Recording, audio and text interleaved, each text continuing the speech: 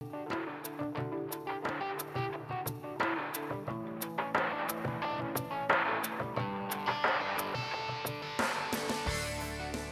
to the teaching ministry of Walt East, lead chaplain at Sky Valley Chapel.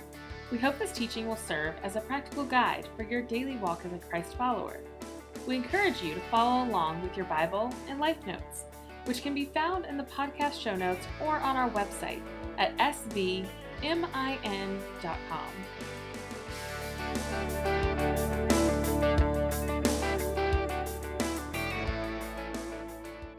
Well, we're still in Mark's Gospel, and we've come to the last week in Jesus' life before his crucifixion. We're at an event that we oftentimes refer to as Palm Sunday. Matthew, Mark, Luke, and John, they all talk about it, but what we're going to discover is that Mark's account of it is, to say the least, underwhelming, particularly compared to the others. Now, what most of us probably imagine, or what we might have been told in previous messages or something, is that there's thousands and thousands and thousands of people crying out Hosanna and waving branches and putting palm branches out in front of him. And then just a few days later, the same people, the same thousands, I've heard preachers teach this, the same thousands, exact same people are going to turn out and cry out, "Crucify him." And so we've got this sense we've probably heard before that like the whole city is welcoming him and the whole city is turning on him. But in reality, it's somewhat different.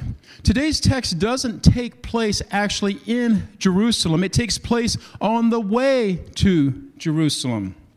Jerusalem is a city that sat on a hill, and there's a series of hills around it. One of them is known as the Mount of Olives. Here to the east of Jerusalem there, you got the Mount of Olives, you got Garden of Gethsemane, Bethphage, and then Bethany on the other side of the Mount of Olives. And so what happened on this particular day, Jesus is beginning his journey, about a half mile on the other side of the Mount of Olives, and then he comes over the Mount of Olives through the gate into Jerusalem. And going up over that takes, like I said, about a half an hour. And as he goes, he tells his disciples, he says, "Hey, I want you to go into that village up ahead, probably Bethphage, and I want you to look. You're going to find a donkey, the colt of a donkey that no one has ever ridden, and I want you to go and I want you to take it. I want you to get it for me. And if they ask, just tell them, say, the master needs it, and we'll return it to you when we're done." And so they go and they bring the colt to Jesus, and he sits down on it, and then he rides down that pathway down to the Golden Gate on the east side there. You can see where the temple is.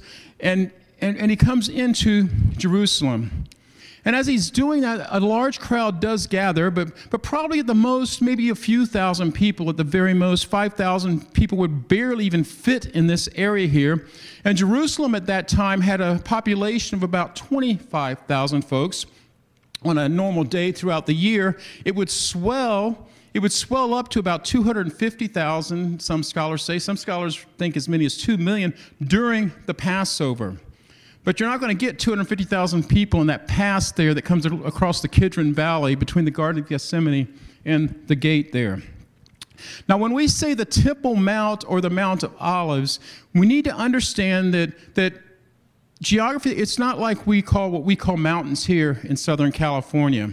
Mount San Jacinto across the 10 here and Mount San Gorgonio to our west, they're both about 11,000 to 11,500 feet high. And many of you I know have probably been up there.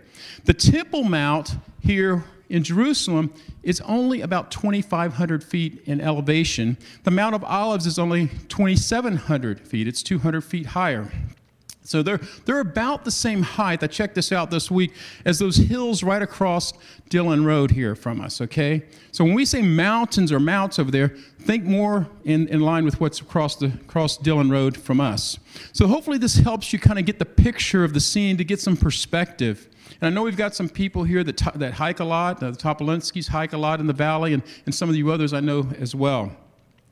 So we need to keep in mind as we continue through Mark's gospel, we need to keep in mind what Mark's purpose was.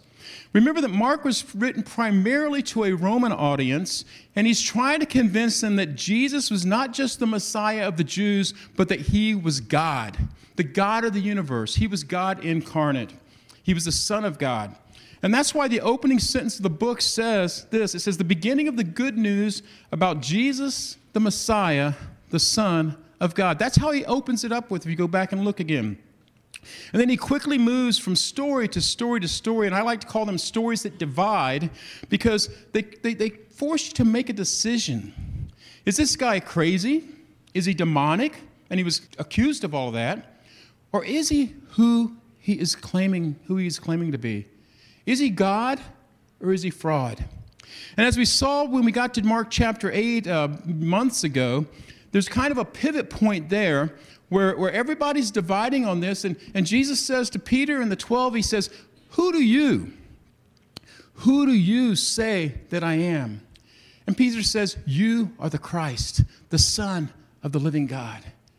And Jesus said, blessed are you, Simon Bar-Jonah, Simon, son of John, for flesh and blood has not revealed this to you, but the Father in heaven has revealed it to you.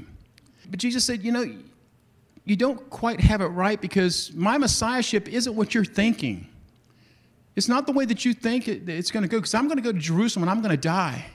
And 3 different times, we looked at this last week, 3 different times he had, over these chapters since chapter 8, he has told them, I'm heading to Jerusalem to lay down my life, to be killed at the hands of the authorities there, but I will take it up and rise again on the 3rd day.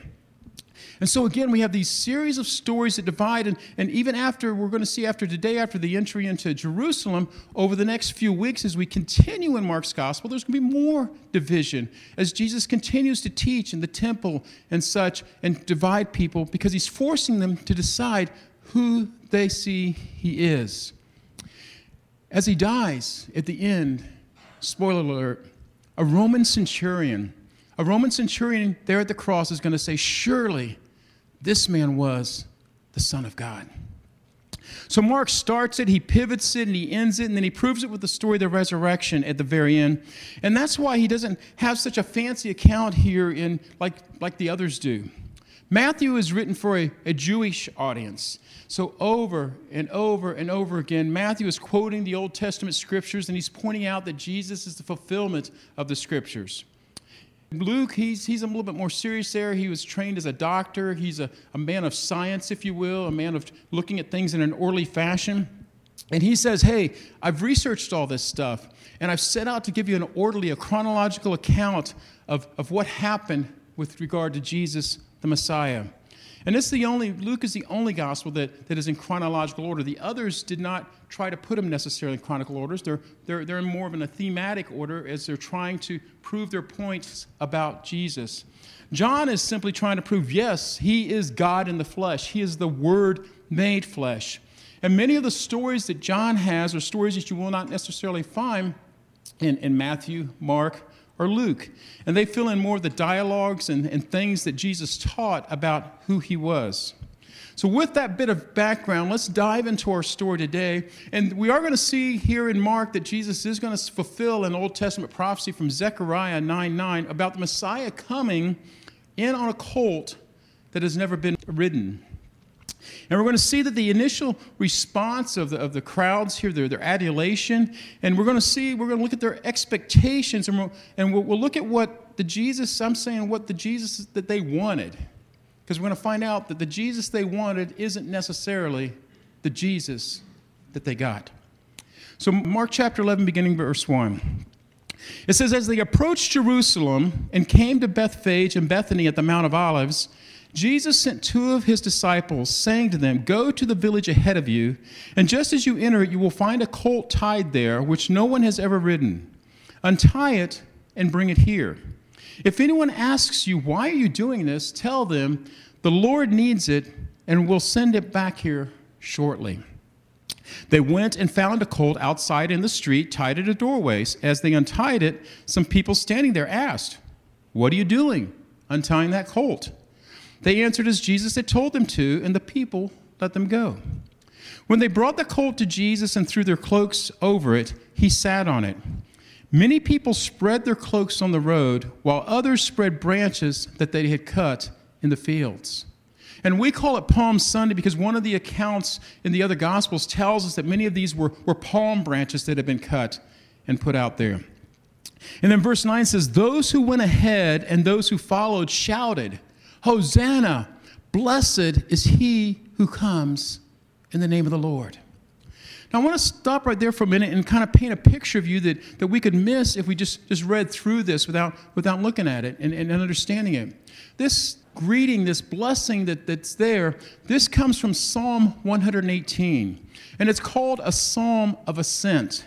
And when the Jews would go to Jerusalem for the Passover, they would sing out these psalms or these songs, these poems of ascent while they were climbing up the road, heading up to the temple.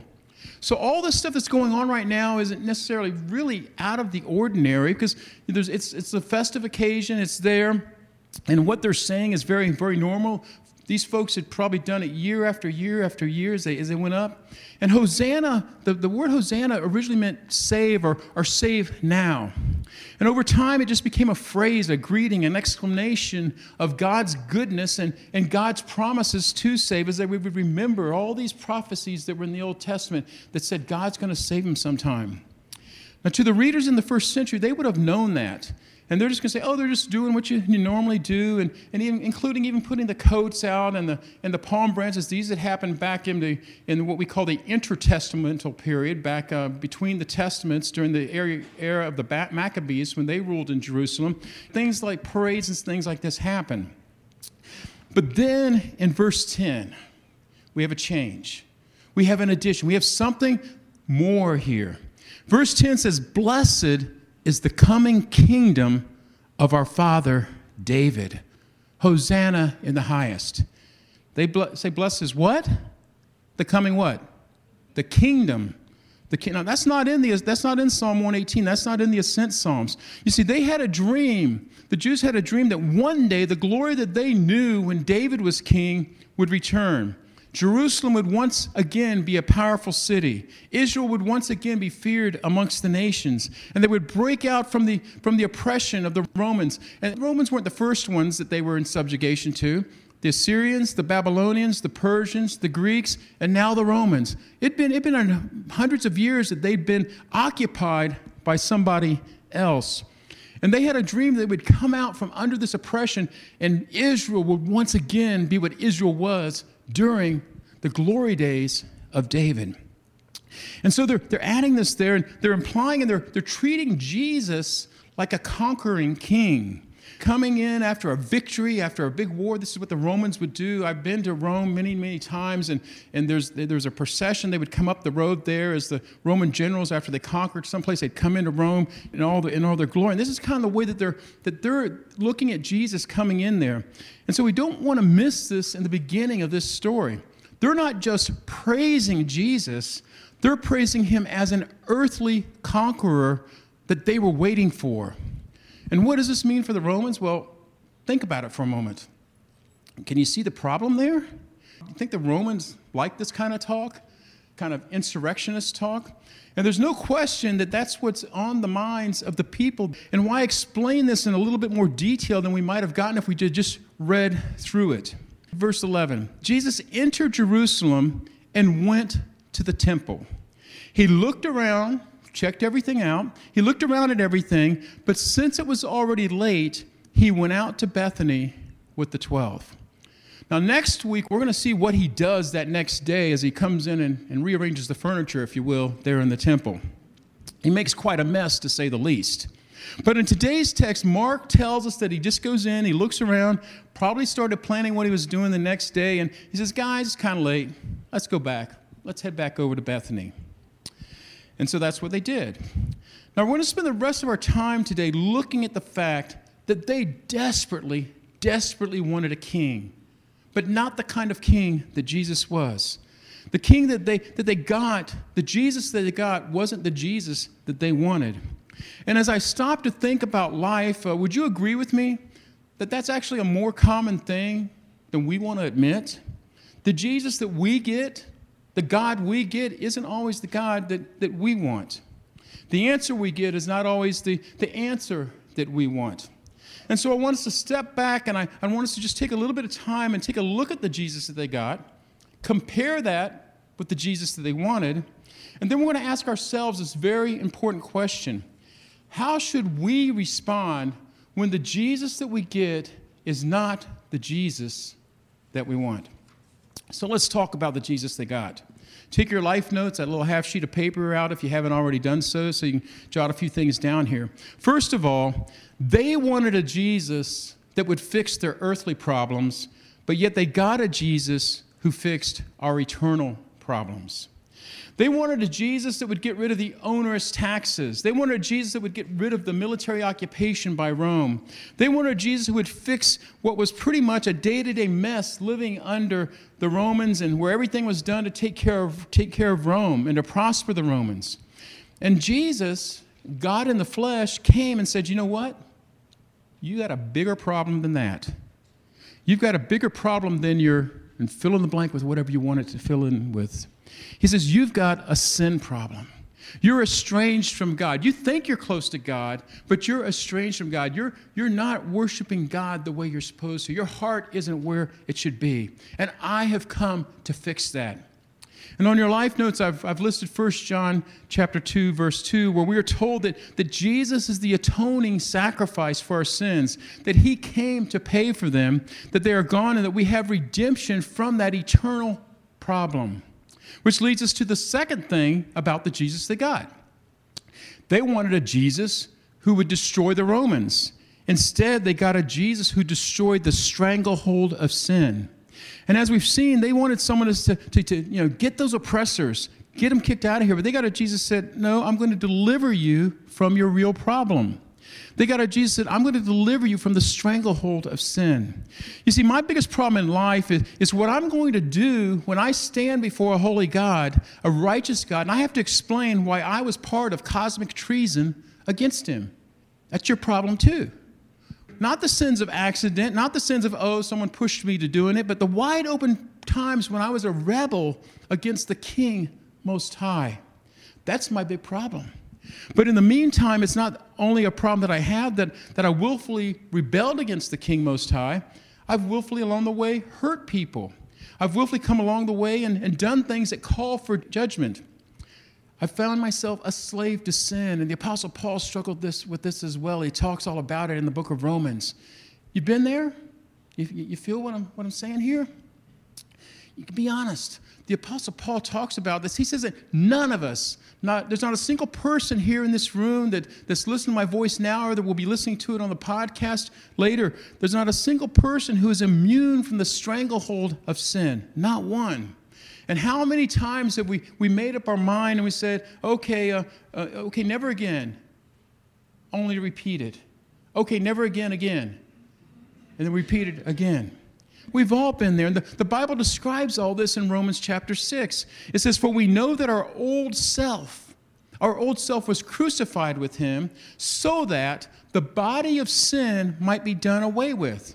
That's what Jesus offers us.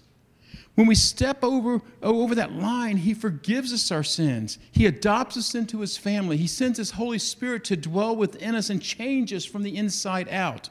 But it's a process, and we're works in progress. None of us have arrived yet. None of us have arrived yet. None of us, anybody here ever gone an entire day and never sinned? Okay, I'm glad no one said they did because they'd be lying. Okay? It's the Spirit's power from the inside out that gives us victory over sin. And we can never have this victory through our mere self-discipline. It's a spiritual thing. It's a supernatural thing. And he did this by dying on the cross, as Paul continues in chapter 6, so that we should no longer be slaves to sin. We still sin, but we don't have to be slaves to sin. There's one other thing that they wanted that most of us want when it comes to Jesus. They wanted a Jesus that would judge them. They wanted a Jesus that would judge the bad guys. But they got a Jesus who dealt with their and our sins first. Have you ever wished that Jesus would hurry up and come back and just put an end to all the evil in the world? You ever been there? Pretty much at least once a week or maybe even sometimes daily, I'll read about or I'll hear about some horrific thing that happens in the news or whatever and say, God, where are you? Where are you in all this? Why don't you just put an end to this? Why do you allow this to happen? Why do bad things still happen? And this is the thing that even keeps a lot of people that aren't Christians away from God. It's called the problem of evil. There's folks that say, well, I cannot believe in a God that would allow evil to exist in the world. I know I've got someone here in the park that lives near me, and then she's told me that's why she can't believe in a God, because of the evil that's in the world. And so we have this plea, this wish that God would come and fix it. Well, here's the problem, and there's really two problems here. The first problem is this. When Jesus does return to right all the wrongs and justice comes, all the people who have not turned to God at that point are doomed to be apart from him forever. And we're told in one of Peter's letters, we studied 1 Peter a couple years ago, we're told in 1 Peter that one of the reasons the Lord has not returned is his patience. Now, I don't know about you, but I don't have a lot of patience, okay? I certainly don't have the patience of God. But the Lord has not returned because of his patience. He doesn't want anyone to perish. And every day that he waits, even though evil triumphs, is also a day that rebels stop becoming rebels and they become sons and daughters of God. And to this very day, I have people that I know them, but I know that they do not yet know God. They do not yet know Jesus, but I want them to come to Jesus. And I hope you have people like that too. Pray for those people that get on your nerves, that you can't stand what they do. The people that you say, those people, pray for them that they would come to Jesus as well. And the Bible says that it's his love that causes the delay. But there's another thing that I forget, and that is when he comes to judge, he doesn't start with them. He doesn't start with them. He starts with the family. And I don't like this, but it's in Scripture. I don't have to like it. Just because I don't like something doesn't mean that it's not true. Amen? Same thing for you. Just because you don't like something God writes in his word doesn't mean that it's not true. So the next time you're reading an article or you're hearing about something or you see someone do something or getting all amped up about one political party or the other, I don't care whether it's red or blue or donkey or elephant, I don't care. And you're going, God, why don't you sick him? Realize that when he shows up, he's going to bark and bite at us first. The discipline of the Lord, the Bible says, it says don't run away from the discipline of the Lord. Don't disparage it because he disciplines those that he loves. In 1 Peter 4, it says this, for it is time for judgment to begin where? With God's household. And if it begins with us, what will be the outcome for those who do not obey the gospel of God? Our job is to obey God. Jesus was asked, what's the greatest commandment? And Jesus didn't just give him one, he gave him two. He said, love the Lord your God with all your heart, with all your soul, with all your strength. And the second is likened to it, love your neighbor as yourself. Don't just love God, love your neighbor. We need to understand that when we're calling out to God, sick him, God is saying, are you sure? Because I'm going to sick you the way that you want me to sick them. That's why Jesus remember he said, with the measure that you judge, you're going to be judged. When I come, I'm going to start with you. So they thought that a king would come and just drive out these Roman oppressors, kick Roman butt, and we're going to see that next weekend. Instead, a king came and he started judgment in the household, literally in the temple there. He drove out the spiritual rebellion of the religious leaders in the temple, and that's where it began. And it tends to always happen when the Jesus that we get isn't the Jesus that we want. The things turn a little bit ugly, and they turn very ugly in Jerusalem, as we're going to see. We're going to come to it later, but I want to look ahead now in Mark's gospel to where they cried out, crucify him. Another crowd, not the same crowd necessarily that was there during the triumphal entry, but another crowd. And I want you to see this in the context of what they wanted versus what they got and how they responded to that. A couple of things for us to see here. Mark chapter 15, verses 6 through 15. It says, now it was the custom at the feast to release a prisoner whom the people requested. A man called Barabbas was in prison with the insurrectionists who had committed murder in the uprising. So evidently this was a famous uprising that the people that Mark was writing for would have understood this big insurrection that occurred. It says the crowd came up and asked Pilate to do for them what he usually did. There was something that Pilate did every year. And I want you to understand who Barabbas was. What does the Bible say was? He was a murderer. He was a murderer. in the Jews' eyes, with some of the Jews, though, they saw him as a freedom fighter. They saw him as a guerrilla warfare type of guy. He was a hero for them because he had attacked and had murdered some Romans. Barabbas was what they hoped Jesus would do. And it's easy to miss this if we don't look at this. The crowd asked Pilate to do for them what he usually did, which was release one of them. So Pilate asks them, in verse 9, he says, "Do you want me to release to you the king of the Jews?" Knowing it was out of envy that the chief priests had handed Jesus over to him. You see, Pilate knew, he wasn't a dummy, he knew that it was self-interest on the part of the priests and the religious leaders that Jesus had been handed over to him. And Pilate tried to release Jesus. He was trying to have justice come down, but nope, that's not what they wanted. It says, but the chief priests, in verse 11, the chief priests stirred up the crowd to have Pilate release Barabbas instead. These are the chief priests. Now, is murder against the law? Yes. Are the chief priests supposed to uphold the law? Murder was against the Roman law. It was also against the law of God. But the chief priests stirred up the crowd to release Barabbas instead. And now they got a choice. And men and women, don't we love our choices? You know, we'll fight about our choices, our rights, our choices. Now they had a choice, and they're going to exercise that choice. Barabbas, who's going to do what they want, or Jesus, who's not the person that they want. Pilate continues in verse 12. "What shall I do then with the one you call the king of the Jews?" Pilate asked them. "Crucify him. Crucify him." I think we need to, when we read that, understand the stress. Crucify him. They're emphatic. Not just crucify him. Crucify him. Why? What crime has he committed? Asked Pilate. But they shouted all the louder, "Crucify him!" Wanting to satisfy the crowd, Pilate released Barabbas to them. He had Jesus flogged and handed him over to be crucified. Now, would you agree with me? This turned out pretty ugly when the Jesus that they got wasn't the Jesus that they wanted. With the rest of our time here, I want us to explore this. What do we do? What do we do to not end up like them? What do we do when the Jesus that we wanted is not the Jesus that we get? The first thing is expect it. Expect it. It's guaranteed to happen.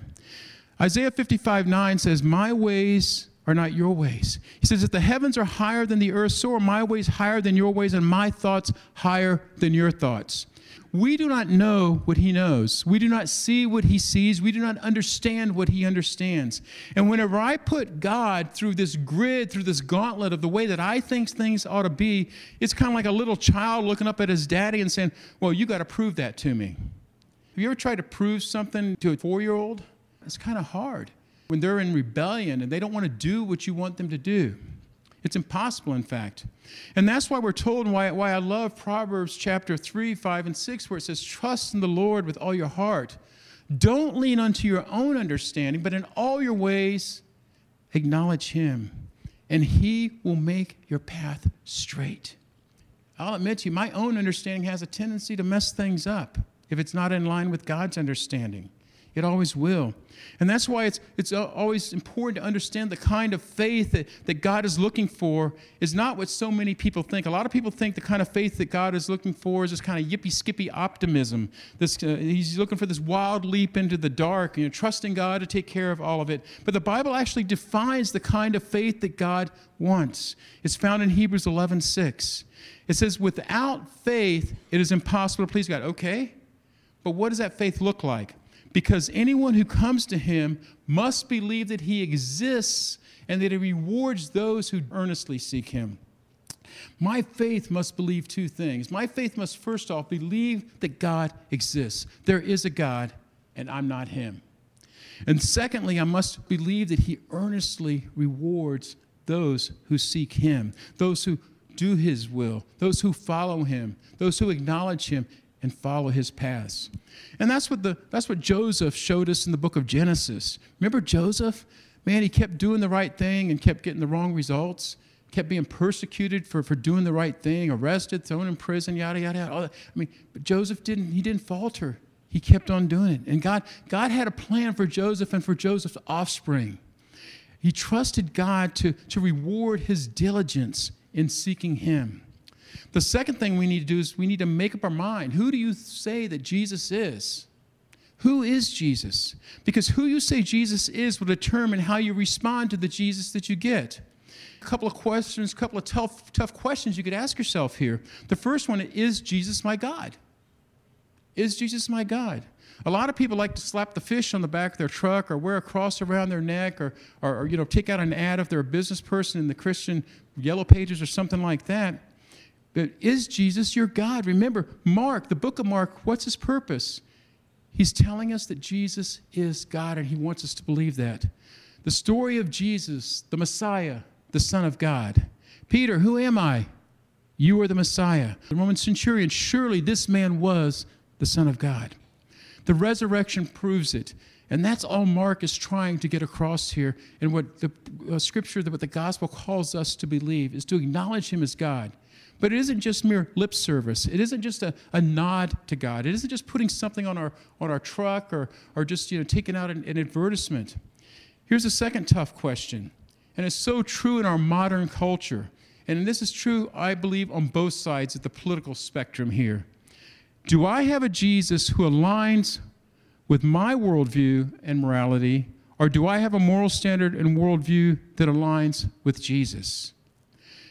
In the book of Proverbs, in chapters 14, verse 12, and chapter 16, verse 25, God repeats himself twice within 2 chapters in a book. And it says there is a way that seems right to a man, the end of which leads to death. If God says something once, it's important.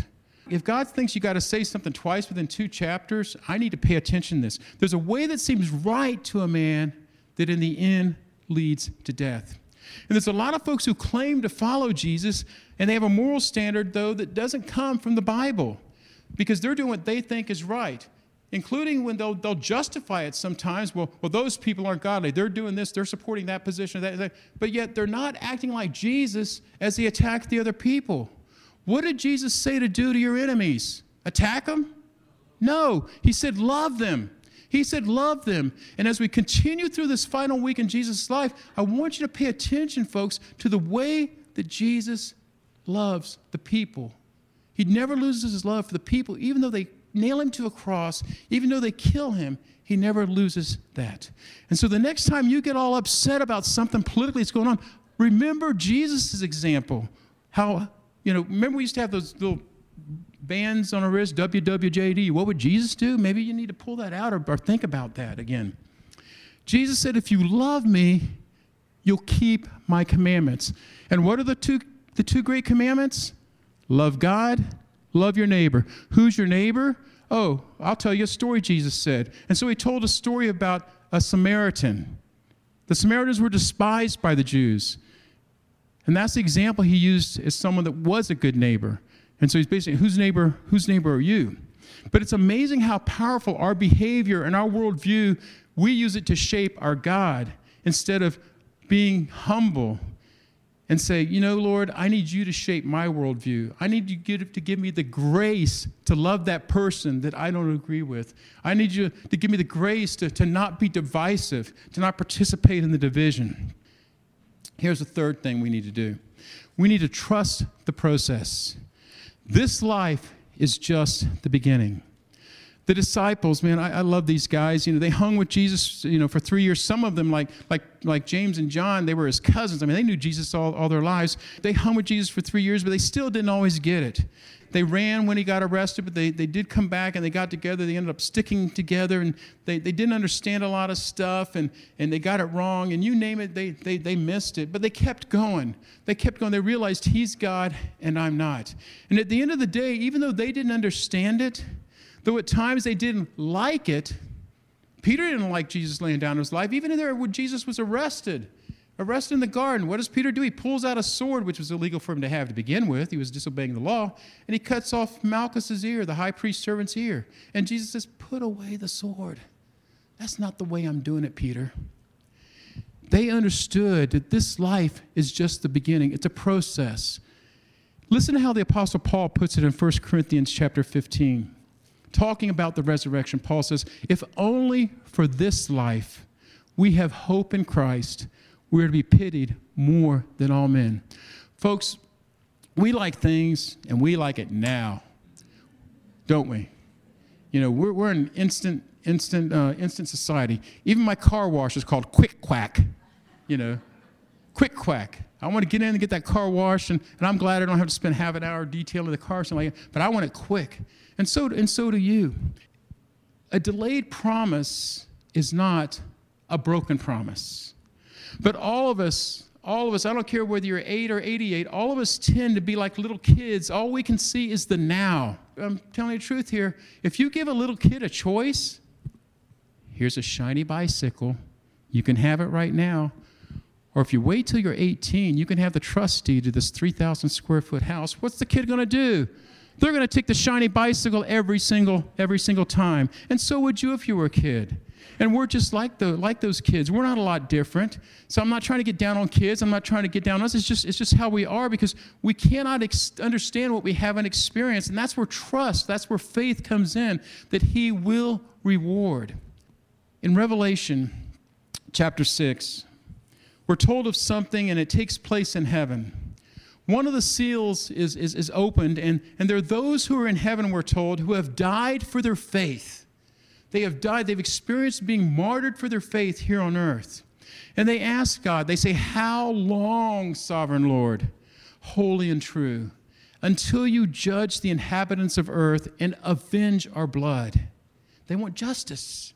And then each one of them, we're told, was given a white robe, and they were told to wait a little longer.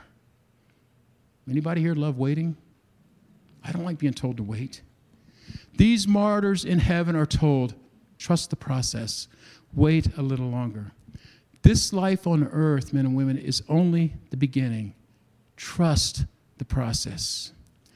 I want to close by looking at an Old Testament passage in Habakkuk chapter 3. I love Habakkuk's attitude here, and I want you to go back and read this later. The Assyrians are coming. The Assyrians are coming, and they're going to destroy Jerusalem. Everything will be gone. The people will be exiled.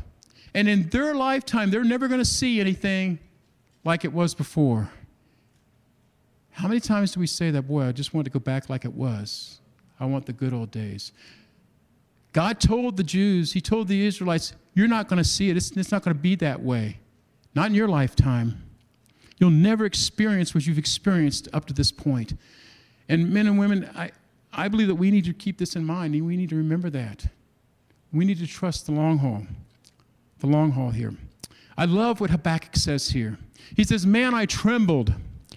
And in verse 17, though the fig tree does not bud, and there are no grapes on the vines, though the olive crop fails, and the fields produce no food, though there are no sheep in the pen, and there are no cattle in the stalls, yet I will rejoice in the Lord. I will be joyful in God, my Savior. The world is going to hell in a handbasket, and God's told him it's not going to change. But yet Habakkuk says, I will rejoice in the Lord, my Savior. Remember that on Election Day, those of you that are citizens of the United States. No matter what the outcome is, no matter which side of the aisle you may vote or you may want, no matter what you read in the newspaper, rejoice in the Lord, your Savior. Disenchantment with Jesus, it's going to happen. He calls us to a faith that says, trust me, trust me, trust me. And for those who do, there will never be someone that says, boy, that was a big mistake. But there'll be a bazillion, and that's an actual number. There'll be a bazillion. God knows how many that is. There'll be a bazillion who said, boy, that took longer than I expected, but man, was it worth it? What a story.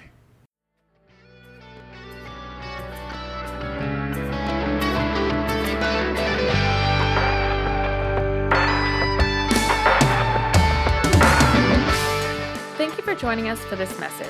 For more information on Chapel and Walt and the ministry of Sky Valley Chapel, please visit our website at svmin.com.